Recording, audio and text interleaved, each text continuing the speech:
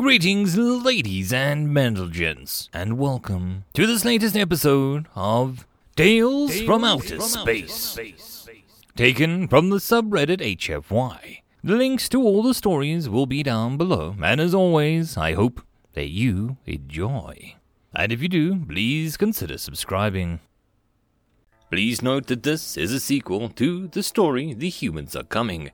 The link to that story will be in the description down below.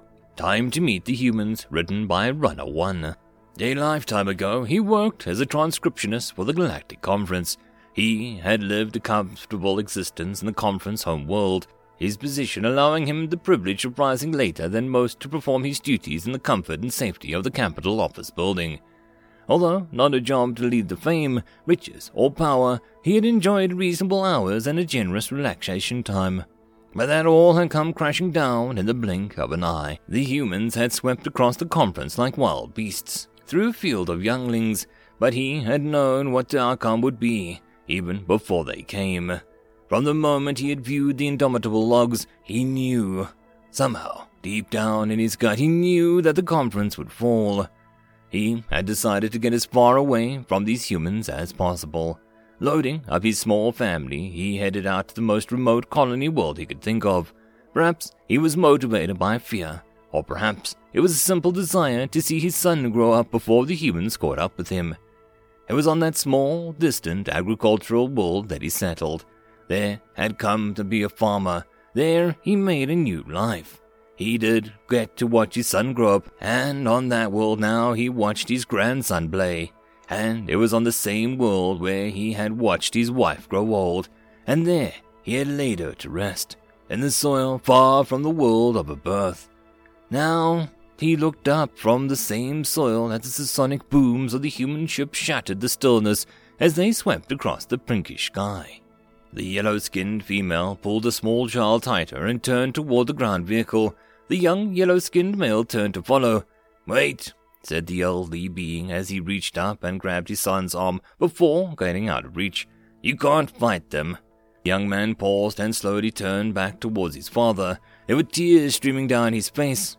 "I know, Dad," he said, "but what choice do we have? These humans overthrew the conference in a matter of months. They ran through their soldiers as though they were nothing more than stalks of grain. That's my point. These humans cannot be stopped. I realized that a very long time ago.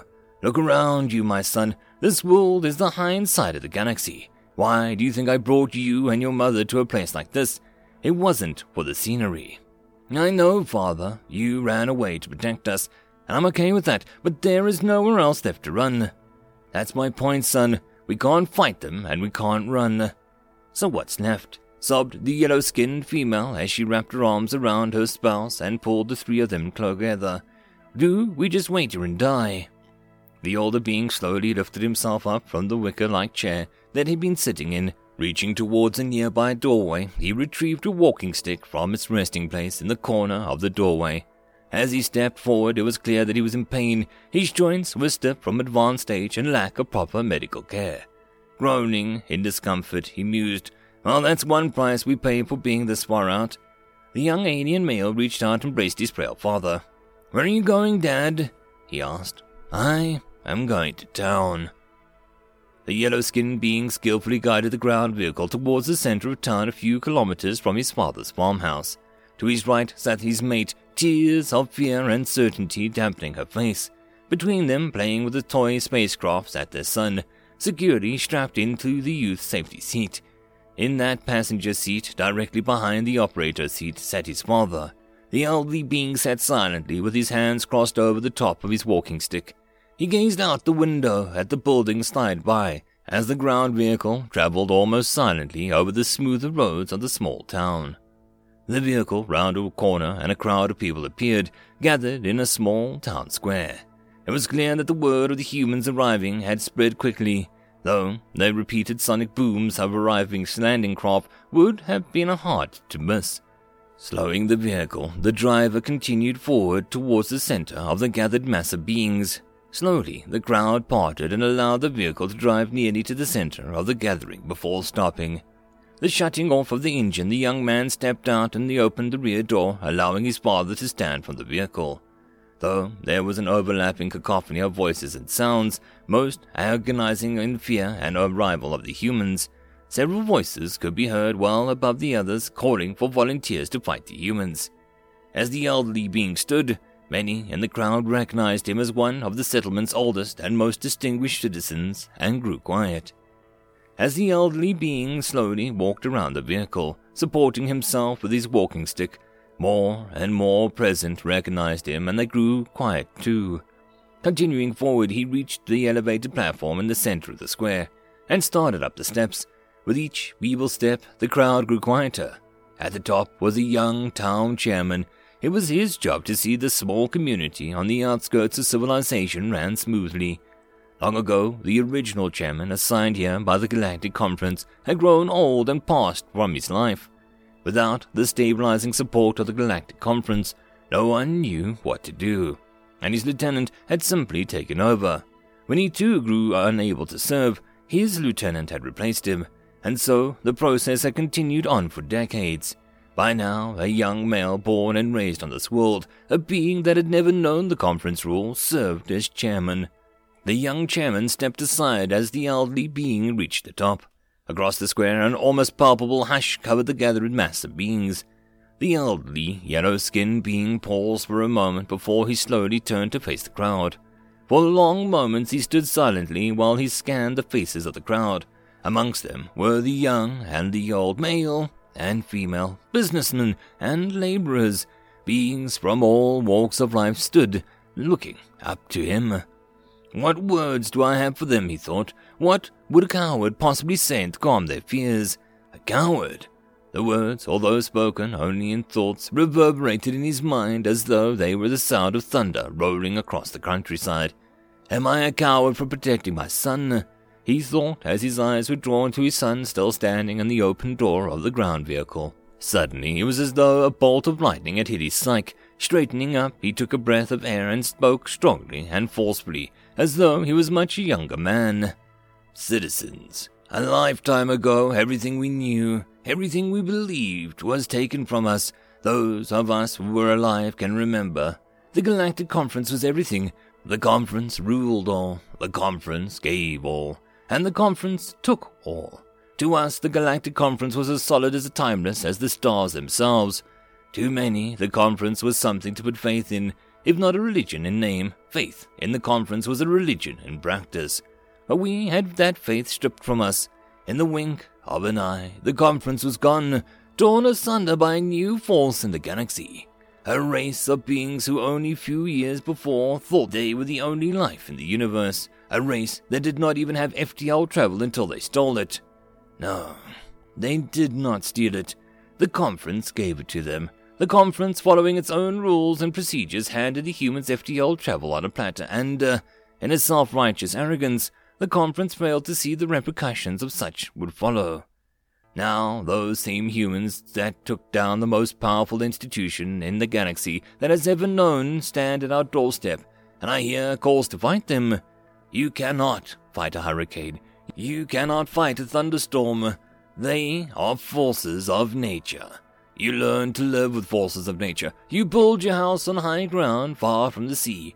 You place lightning rods on your house to protect it from the lightning, and you build your roofs and walls to survive the wind. These humans are a force of nature, and if we are to survive, we must find a way to live with them. For a long moment the crowd was silent, and then slowly a single pair of hands began to clap. It was his son, still standing by the open door in the ground vehicle.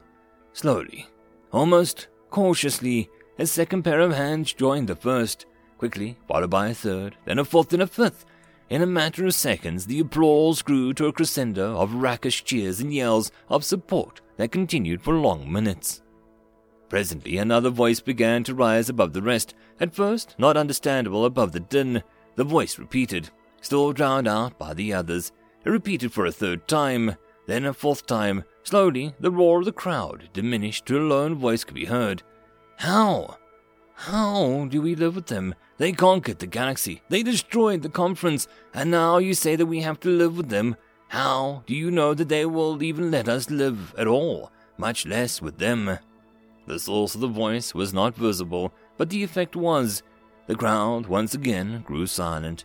Every face turned towards the elderly being on the platform, as though waiting for an answer. Still standing straight and firm despite his age, the elderly being raised a hand over his head. "I will meet with the humans." "No, you can't," a single voice cried out. Slamming the vehicle door shut, the young male surged through the crowd and bounded up towards the steps of his father. "Dad, you cannot. You gave up everything to protect me and Mom. You can't throw that all away." Reaching out, the elderly father took his son's hand. "Son, I did not give up everything. You and your mother were everything." Oblivious to the crowd, he pulled his son close and hugged him. "I came to this world to protect you," he whispered in his son's ear.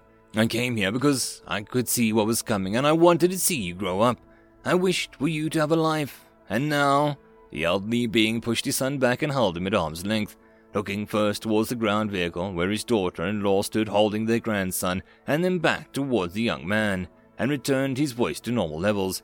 "Looking at you, your lovely wife and son, that wish, all of my wishes, they have been fulfilled."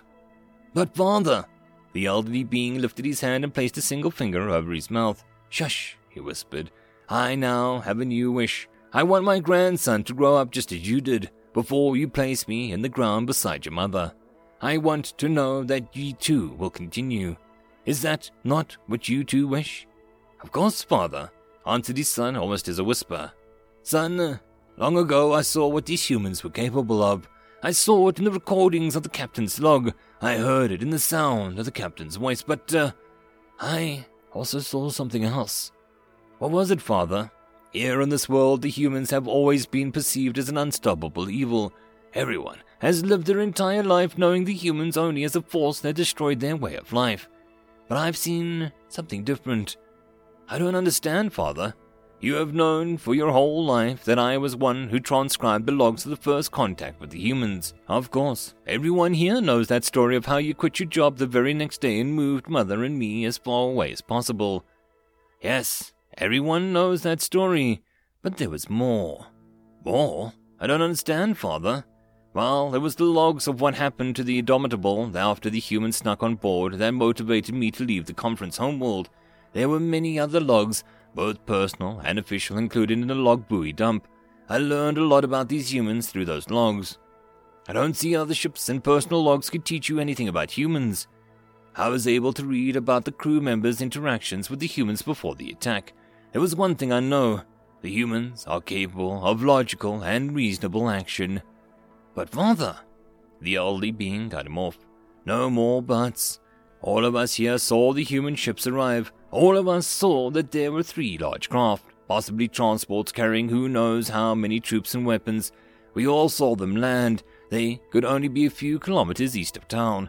And I have no doubt that while we have been standing here, getting time and worrying, the humans were preparing to, if not already heading towards this direction." Ending his speaking, the elderly being turned and stared down towards the steps. The crowd parted in silence and allowed him easy access to his son's ground vehicle. Rounding the operator's door, he started to lower himself into the operator position. Before he could lower himself into the seated position, he felt a tug on his arm. Turning, he looked directly into his son's eyes. "You are not going alone," the young man said. "No, I won't let you come," replied his father. "This will be dangerous." He glanced down towards his daughter-in-law, who now stood only a few meters away, clutching her child while tears descended her face. "You have a family. And if you fail, father, what would it matter? If the humans are here to attack, and if you fail to reach an agreement with them, we're all dead anyway. If I do fail, then at least you have a little bit more time with them." The younger being looked towards his family again and turned back to his father. "You're not going to fail, father." The ground vehicle glided to a stop. Just ahead, partially shrouded in clouds of dust, the human convoy lumbered towards them. It was impossible to see how many vehicles were approaching, as they traveled mostly in single file. However, it was clear that there were many vehicles present, all of them large transports. If the vehicles were carrying troops and weapons, the fears of the townspeople were absolutely justified. It would be a slaughter. Opening the passenger door, the elderly yellow-skinned being stood and, using his walking stick for support, moved around the vehicle to the middle of the road. A pair of humans could be seen in the open-top lead vehicle. One was the operator, and due to all shiny metal decoration and rank insignia, the other was clearly in charge. As his eyes fell upon the elderly yellow-skinned being standing in the middle of the roadway, he raised his arm into the air and clutched his fist. The vehicle behind him, another human saw the raised arm and duplicated the gesture, and his action continued throughout the convoy, and soon the entire group rolled to a halt. The human in the neared vehicle spoke a command to the vehicle operator and, opening the door, climbed down from the elevated passenger area. Reaching the roadway, the human turned to survey the mass stopped vehicles. A few moments passed while he seemed to size up the situation. Presently, the human turned the other way and walked in the direction of the elderly yellow-skinned alien. The near silence in which he moved was quite disconcerting. The only sound could be heard was the crunch of gravel under the human's oversized boots. The human continued forward until he stood within his arm's reach of the elderly yellow-skinned being, and then he stopped. End of chapter. Story number 2. The Humanitarian Issue. Written by Runner 1. There are many different life forms in the galaxy. There are crystalline-looking creatures that vaguely resemble Earth arachnids inhabiting a hot, rocky surface of Tartarus 3, bathed in the chlorine gas of their home world's atmosphere. They consume the very rocks beneath their spider-like feet. On Justine 4, large lumbering creatures that look more like walking mountains than living things subsist completely and only on carbon dioxide they extract from almost liquid atmosphere that exerts pressure more closely resembling that found at the bottom of Earth's deepest seas. And on Procyon 2, live amphibian creatures that could pass as crabs from any of Earth's 7 seas. Though they are life, not one of those creatures exhibit any behavior that could be remotely considered sapient. From the day mankind became aware of his place in the universe, scientists and biologists were warned that it was highly unlikely that intelligent sapient life on another world would resemble what they found on Earth. They warned that when mankind did encounter a sapient intelligence, we might not even be able to recognize it. We were warned that we would never be sure what pathway sapience, intelligence, or even life itself might choose on another world. But then sapient aliens did come, and those warriors were forever relegated to the vast sea of disproven hypotheses. The aliens arrived in great, massive ships, large enough to easily be seen from the ground, and from the ship came Lotharians, aliens not so different from humans. A single, belatedly symmetrical body, 2 legs for locomotion, 2 arms ending in hands with digits for manipulation, and instead of 5 fingers, each of these beings had 6, with an extra appendage as a secondary thumb on the other side of their hand. Atop of this mostly familiar set-still alien body sat a single head with 2 ears, 2 eyes, a mouth, and a nose. Make no mistake, they were different from humans. Their skin was vaguely yellow-colored, and while they had 2 eyes, their eyes would have appeared much more suitable had they been found in one of Earth's thousands of species of snakes. And though they had hair, their hair would have been more suitable on a beaver or otter. And their ears, though functioning exactly as human ears functioned, resembling those found on a cow, goat, or some other farm animal, albeit smaller. Despite the warnings, it appeared that these were pathways for intelligence, and nature had found that pathway, though up close the difference was very apparent. From a distance, standing side by side in the shadows, it would be impossible to discern a human from a Lotharian at first glance. On a far distant world, a human and a Lotharian stood facing each other. The human had just traveled thousands of light years across the interstellar void, while the alien, though not a native to this world, had spent most of his life on it, watching everything play out behind the false security of a vehicle windscreen as the alien's adult child, Caletho. Although not born on, Caletho had grown up on this planet. His father, fearing for his safety, had brought him and his mother to this world a lifetime ago. Until this moment, the humans were nothing more than a childhood terror brought on by the stories of demons from another world.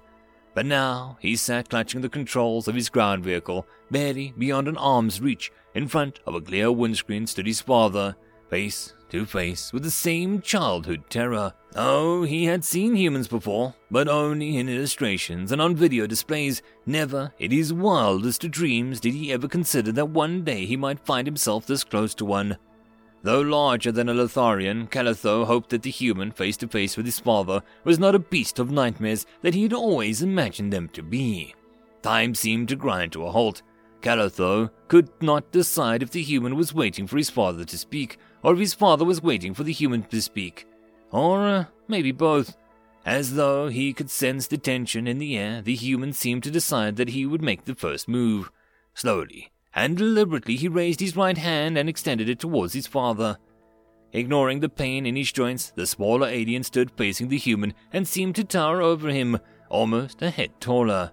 The human presented an imposing visage. Humans were generally symmetrical, but despite their imposing size, his upper body seemed far too muscular for this size.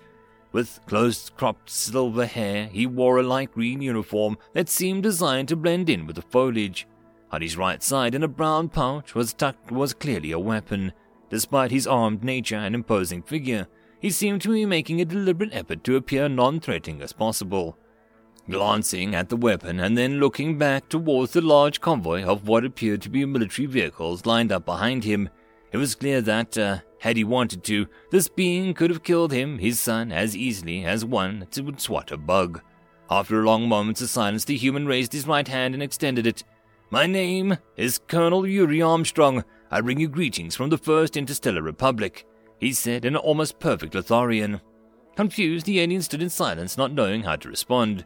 Slowly, the human reached out and extended arm further and took a hold of the alien's opposing arm, moving it up and down motion as he appeared to be operating a manual water pump. "This is called shaking hands," he said, a traditional human-friendly greeting. Quickly grasping the concept, Rhagar pumped the human's arm and returned. "I am Rhagar," he said before adding, "Friendly greeting. Does that mean that you have not come to wipe us out?" The expression on the human's face changed.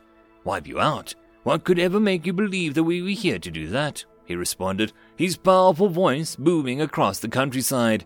Rhagar seemed to search for the right words for a brief moment before he replied. "You did attack the conference homeworld, and it was my understanding that you wiped them out." "That was ages ago," replied Colonel Armstrong, "and, he added, the conference attacked us first.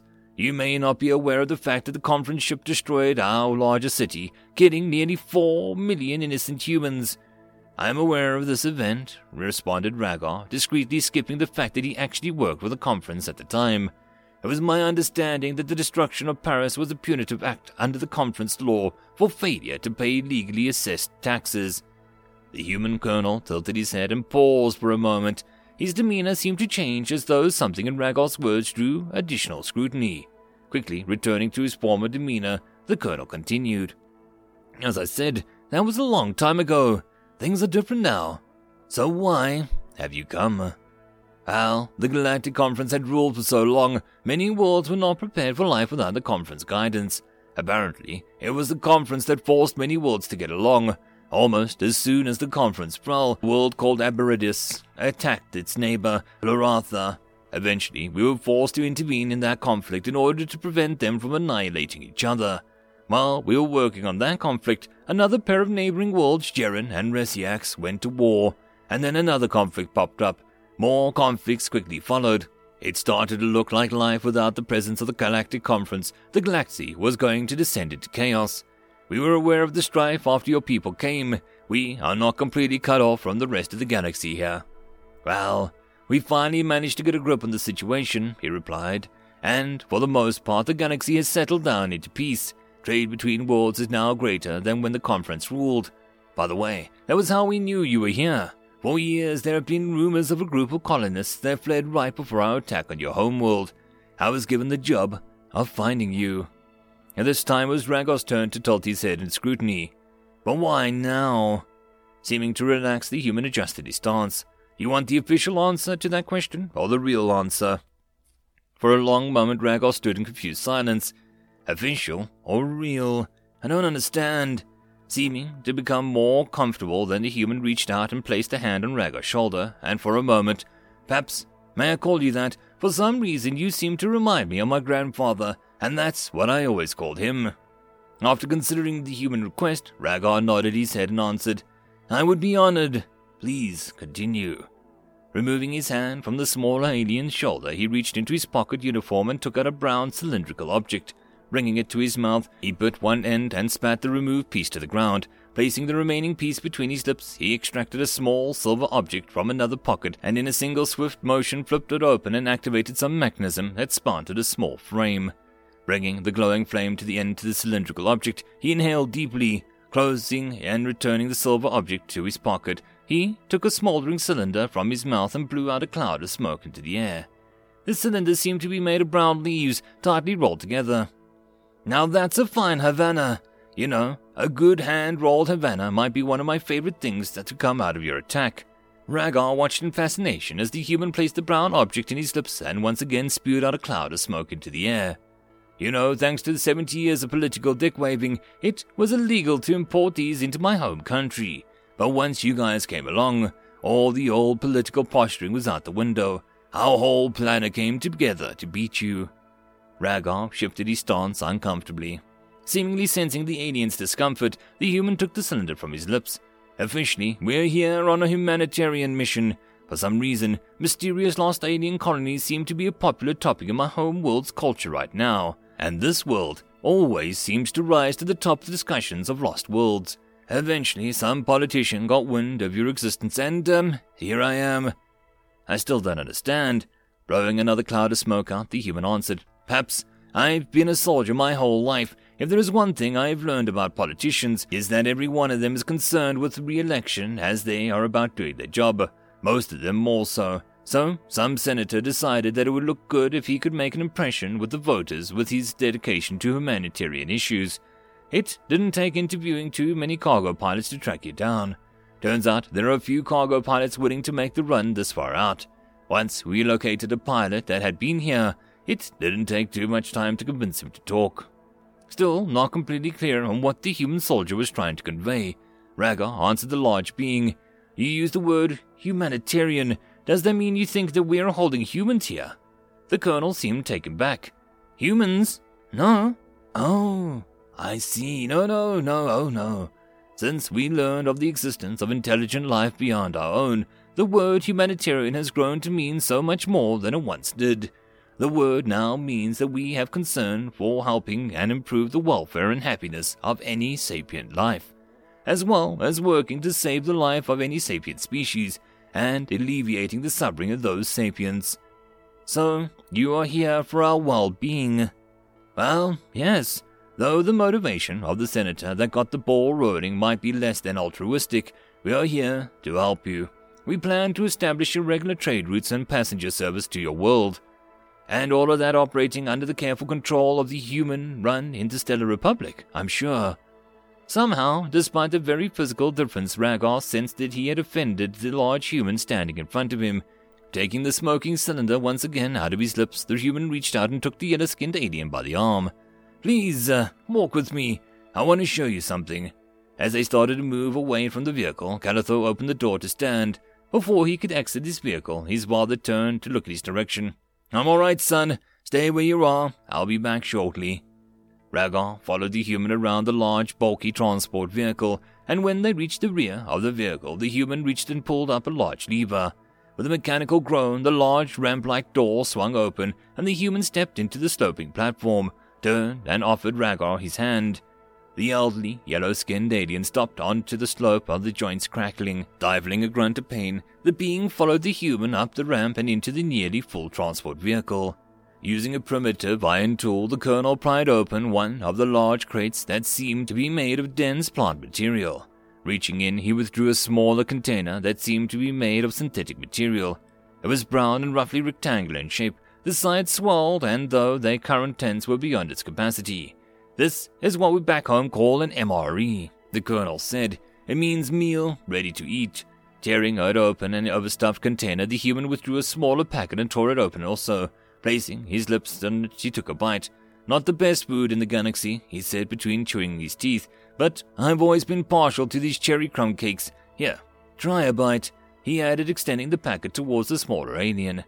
Rhaegar reached out and took the half-eaten cake from the human. Cautiously sniffing the alien food, he sensed a vaguely fruity aroma. Deciding that the humans would not have come halfway across the galaxy just to poison an old man, he took a bite. The flavor was far stronger than he had anticipated. It seemed to be a mixture of both sweet and sour tastes with gooey and consistency that stuck to the roof of his mouth. "Not bad, huh?" added the human, as Rhagar took a second bite before handing it back to the colonel. "You see," said the colonel as he placed the last bit of cake in his mouth, "the cargo pilot who gave us your location said that a large portion of your planet was in the midst of a serious drought, and as a result you're experiencing food shortages." "So you came all this way to bring us food?"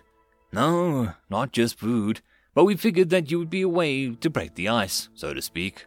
"It is true," replied the elderly alien, "that we're experiencing a drought, and food is tight, but no one on this world is starving to death that I'm aware of. But no one turns down free food, and I'm sure that there are needy amongst you that could benefit from the extra food. Of that, there can be no doubt," replied the elderly alien. Tossing a packet and the remains of the contents back into the large container, the colonel replaced the lid. Turning, the human started back down the ramp. Rhagar followed him. On reaching the bottom, the human effortlessly stepped from the elevator platform. Turning, he extended his hand and helped the old alien negotiate the difficult last step. Pointing down the line of stopped transports, the human said, "Paps, we have 5 truckloads of MREs that we plan to distribute to your people." "I see far more than 5 transports," added the elderly alien as he looked down the row of stopped vehicles. "So you do," replied the human colonel. Stepping back, the colonel seemed to visually examine Rhagar from head to toe. "Let me guess, you are about 65 years old. I don't know how the years in the planet compare to yours, but I've been on this world for 58 winters. Before that, I was 32 conference years old, but these years are a little shorter." 90. The human placed his lips together and made a whistling sound. "Well, since conference years are a little shorter than Earth years, I don't think I'm too far off in Earth years." Without giving Rhagar time to answer, the human continued, "Paps, I've been watching you walk. You have arthritis, don't you?" "I don't understand that term." "Arthritis is a disease of joints experienced by nearly all vertebrates as they advance in years." "Ah yes, I do have such a condition, although it is known by a different name amongst Lotharians. And if you were not out here, the back side of the galaxy, so to speak, you would have received the treatment for your condition." Rhagar lowered his head. "Yes, it is treatable, but this world has very little in the way of physicians or medical facilities. Each town has at least a doctor or two, but due to the limited outside contact, medical supplies and drugs are quite scarce." Stepping out of the path the transports had been traveling, the human pointed down the line of vehicles. "The first 5 trucks holding food, but do you see the larger vehicles further back?" "I do." "The next batch of trucks are holding fully equipped field hospital." "A hospital?" "Yes. We are going to make sure that from this moment forward the people of this world have access to the same medical available throughout the entire rest of the galaxy. As for," continued the human, "the rest of the vehicles, they contain various supplies and trade items, as well as support for residential quarters for humans that will be staying here until this is all running smoothly." Rhagar stood considering everything that he had just heard and seen. The meeting that many had feared would announce the end of the world seemed instead to be poised to usher in a new age for its inhabitants. The human stood in silence for long moments, waiting for Rhagar to make his next move. "Colonel, this day certainly did not turn out as I expected. Many of my fellow citizens feared that you had come here to, Rhagar bowed his head. "Honestly, many on this world feared that you were here to kill us all." "You said that before," responded the colonel. "No, as you can plainly see, we come bearing gifts and open arms." Looking back at the human's eyes, Rhagar continued, "Colonel, there are many fearful citizens gathered in town. It would be best if I returned to town and informed them of your intentions ahead of your arrival." The colonel looked up at the sky. "Looks like we have a few hours of daylight left. Go tell your people why we are here." While he was speaking, he turned to the passenger compartment of the vehicle. Opening the door, he reached in and received a small black rectangular-shaped object with a short extension that wobbled as though it was on a spring. Handing it the yellow-skinned alien, he continued to speak. "This is a walkie-talkie, a communication device. Press the button on the side and speak into the grilled one, and when you want to talk to me, release the button and you will be able to hear what I say. Remember to press the button to speak and release it to listen. When you have prepared everyone for our arrival, call me and we'll follow you into town." Rhagar took the object from the colonel. "Very well, Colonel. I hope that they will all be reasonable as you seem to be." With that, he turned and moved in the direction of his son's vehicle. still sitting exactly where he had stopped a short time ago. Before he could reach the vehicle, his son stood and raced to meet him. As he opened his mouth to speak, the elderly father cut him off. "Son, I know you have questions, but please wait to ask them once we're in town." Continuing to the passenger door, the son opened it and waited until his father was comfortable. Returning to the operator position, the son expertly maneuvered the vehicle, and in moments they were speeding back towards the town. As they drove, Rhagar considered what had just transpired. The human colonel claimed that they were on a mission of peace, not occupation, and that the food and medical supplies they brought seemed to confirm his words. However, the numbers of humans and the amount of supplies could certainly feed the support and occupying force for a very long time. Crossing his hands over the top of his walking stick, he looked out the window to the rain gliding past him. "Gods help us if they're lying," he said softly for his son to hear. Colonel Armstrong blew a ring of smoke from his now short cigar as he watched the alien vehicle disappear over the hill, speaking only to himself and so softly that his words carried away with the wind. How could he have possibly known the name of Paris? End of story number 2. And that, my friends, concludes this video. I hope that you enjoyed. If you did, please consider supporting the author from the link down below. Otherwise, if you wish to support this channel, there are numerous ways to do so, like liking, subscribing, and possibly even becoming a patron. Otherwise, the easiest way would be to share. And until the next video, I hope that you all have a good one, and I'll see you then. Cheers.